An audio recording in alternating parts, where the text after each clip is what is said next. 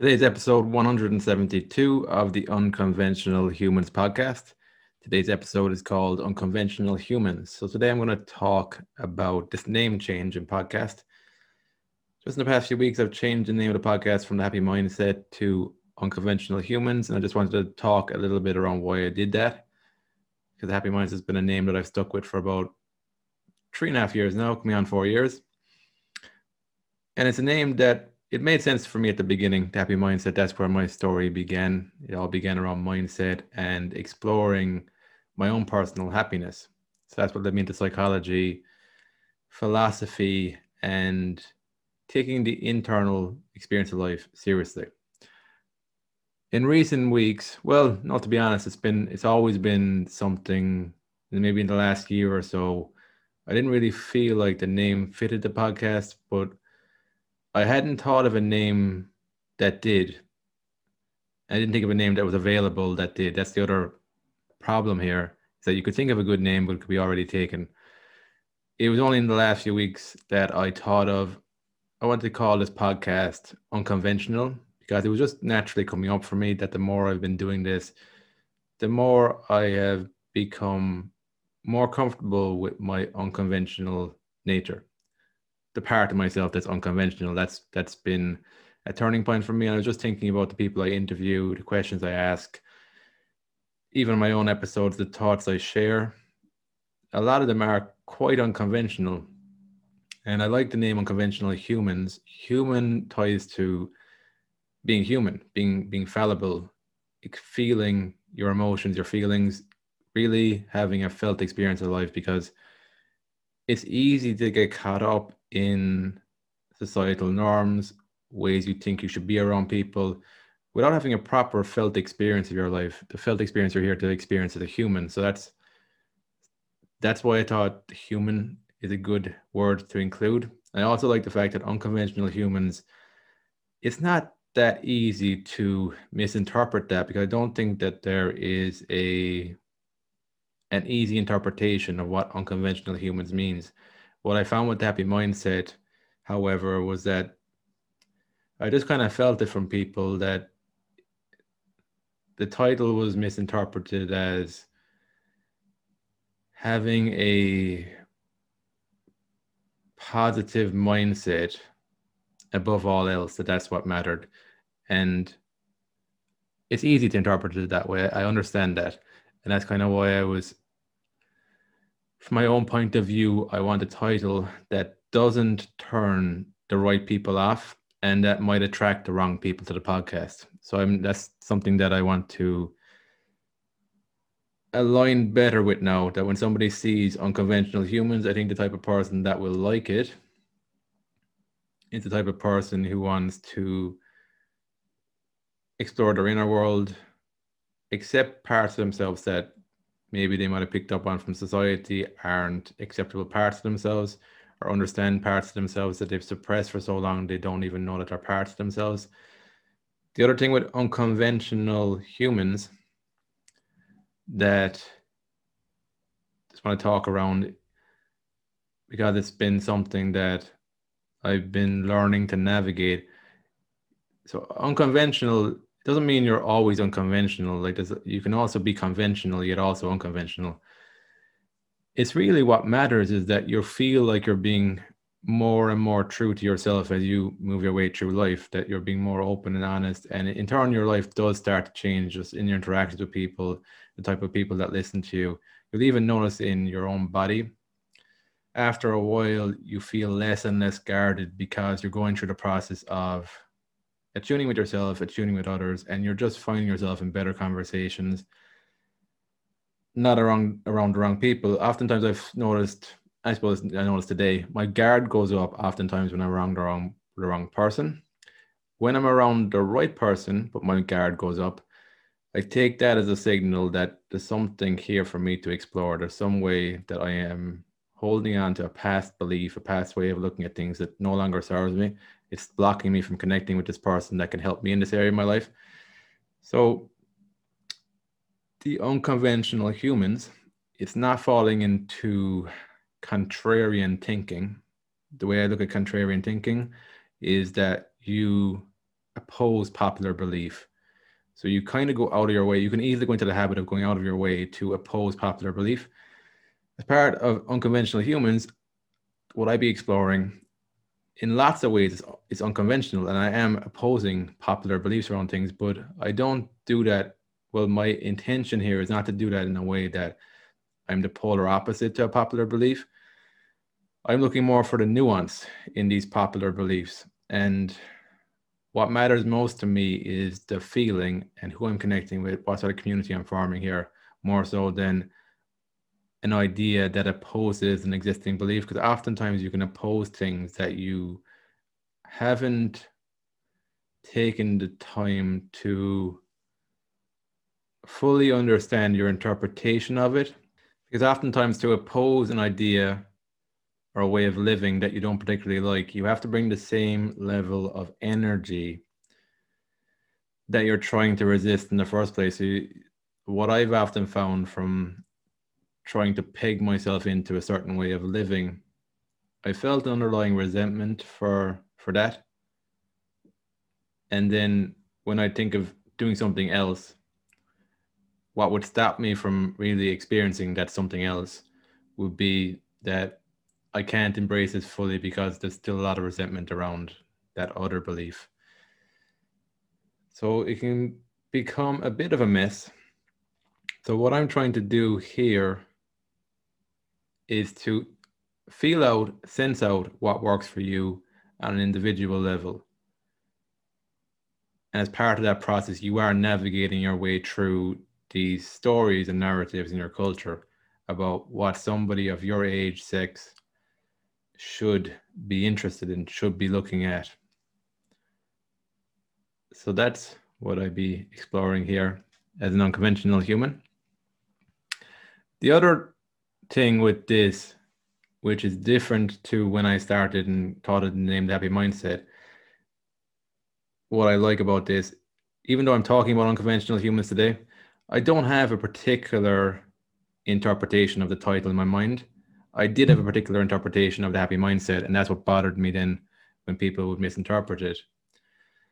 But with unconventional humans, I'm letting it open to allowing people to just interpret it whatever way you want. There's no clear interpretation here. I'm just sharing some thoughts around it today. Because I also wanted a title that will last me a bit longer than 3 or 4 years. There's no guarantee on that, but I wanted it to last a bit longer. And so when I thought of this name, I thought about feelings I want to feel more so than thoughts and ideas I want to spread. When I thought of The Happy Mindset, it was more about the thoughts and ideas that I wanted to spread, and that's what does make more sense with the mindset. But now I'm more focused on what is the energy, what's the feeling, and then as an expression of that, it'll be the thoughts, the ideas, the ways of living that come from that. But yeah, I like that more. That's what I want to give to other people. Pay attention more to the energy, the feeling, and how you want your life to look like. Another thing, I think it's a reflection, a name change. When it comes to a place of, I think genuinely there does need to be a name change here. I do think that a name change will reflect the podcast better. It's part of the creative process. Part of me didn't want the name change because of the hassle, the perceived hassle of changing the name. I would think about things like, in my last book, I mentioned I'm the podcast host for The Happy Mindset. What if people are going to read that now and they don't find The Happy Mindset? I'm going to lose people who might be interested in the podcast. That's a real pain. That's a reality. But I built it up in my mind. It was built in my mind more like it was built, that pain was more painful in my mind than the actual reality of it. The other thing would be all the videos I've shared over the years, they all link to the Happy Mindset. Am I going to go back now and change all that? I don't think I will, to be honest. Because what I've noticed anyway over the last 3 or 4 years, even though it's starting to change a little bit, now I do get a few mail from people that I don't know that I wouldn't have gotten maybe a year or two ago. But what I did notice was that it wasn't like there was lots of people over the years that I never came across that have been listening to my podcast. It's been more about building trust and building relationships with fewer people over time. I suppose as I focused on building trust and a better relationship with myself, and that's a reflection of where this philosophy has come from. That's what I've noticed. And I think I've been rubbish at marketing anyway, to be honest. I'm trying to keep more of an open mind to that moving forward, because even though it's ironic because I studied marketing in university, yet I haven't come across too many marketers where they've resonated with me and they've been able to actually help me implement something that worked for me without contorting what I already have. So I think with the marketing piece, so if you're listening to this as somebody who's wanting to create something and put it out there and get people listening to you, I think there's a certain level of, you have to understand what it is you're creating, what you want to get out there, because if you market too quickly, you might never give yourself enough time to evolve whatever it is you're creating to the extent that you're happy with it. So I know that if I was really serious about the marketing a year or so ago, I don't think the illustrations would have came about.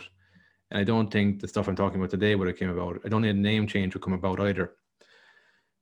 So the name change is a reflection of the creative process. I think when your focus is on the creative process, on evolution, and when your focus is on the internal world that you want to grow as a person, then these other things will change. Because another thing I noticed, I think it was when I was writing the book, I was writing a paragraph around idea viruses. So it's just this idea that, does the idea possess you, or do you possess the idea? It's a good thing to reflect on. There's no definite answer to that. But the more I've reflected on it, the more I've found, or the more I've kind of felt like it's really about me showing up consistently, putting myself in a position where the ideas can find me, because ideas are looking for somebody to channel through. I've heard other creators talk about this. I've heard it on Lex Friedman's podcast, Joe Rogan, and it's something that I've been experiencing. And that's part of the process here, that I kind of noticed that maybe on an emotional level, I was too invested anyway in the title of the podcast. So it's taking a wrecking ball pretty much to your ideas. I think that Ryan Bush, you mentioned that on the previous episode, it's taking a wrecking ball to all your ideas you have about the world, even the things you're creating, taking a wrecking ball to it. Taking a wrecking ball to it sometimes. Sometimes it's just a matter of you're chipping away at it a bit more. But it's valuing the person you're becoming, your felt experience of life, above the surface level things that you're even creating. Because another thing that I am noticing over time, over the last few years, because I've interviewed different people over the years and I'm in different circles online where I can see people, the stuff they're creating. What I've noticed is that somebody can be really good at something, but they niche in it. So you might discover them 5 years ago, 4 years ago, 3 years ago, and they're still pretty much talking about the same thing they were talking about 5 years ago. I think that's okay if you're conscious about that, if you're conscious that that's the way you want to operate. But I think it ties into an illusion of freedom that isn't real. If you're somebody who is in a job, like the conventional, this is where I'm a bit conventional. I've got my, 8 to 5 job. And if you're looking at people online telling you that, oh, you can become a personal branding expert and you can experience this freedom and this integrity or whatever is being sold there, I think some of it is true, to be honest. There are some people that are legit, some people that aren't legit. But it can feed into the illusion that this person has got what I want. They've got the freedom to work when they want, how they want. But the thing is, 5 years down the line, you start to realize that this person is doing the same thing that they were 5 years ago, pretty much. They're talking about the same things. So when you think about it, how mind-numbing is that? And is there real freedom in that long term? Because you could be in a conventional job and you might switch between jobs. You might even be in the same role, depends on who you're working with.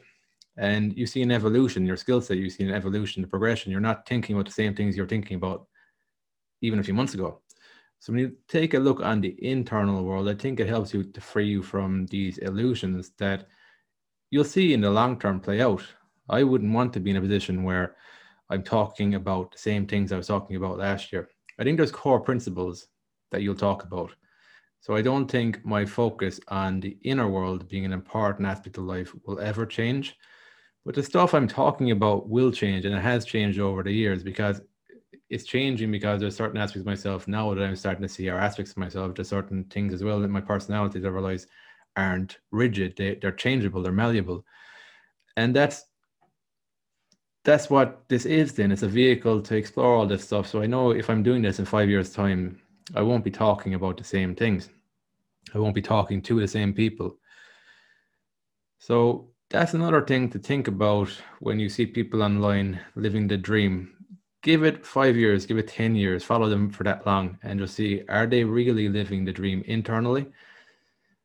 Because if they are, I think you will see a progression, you will see a change in them over time.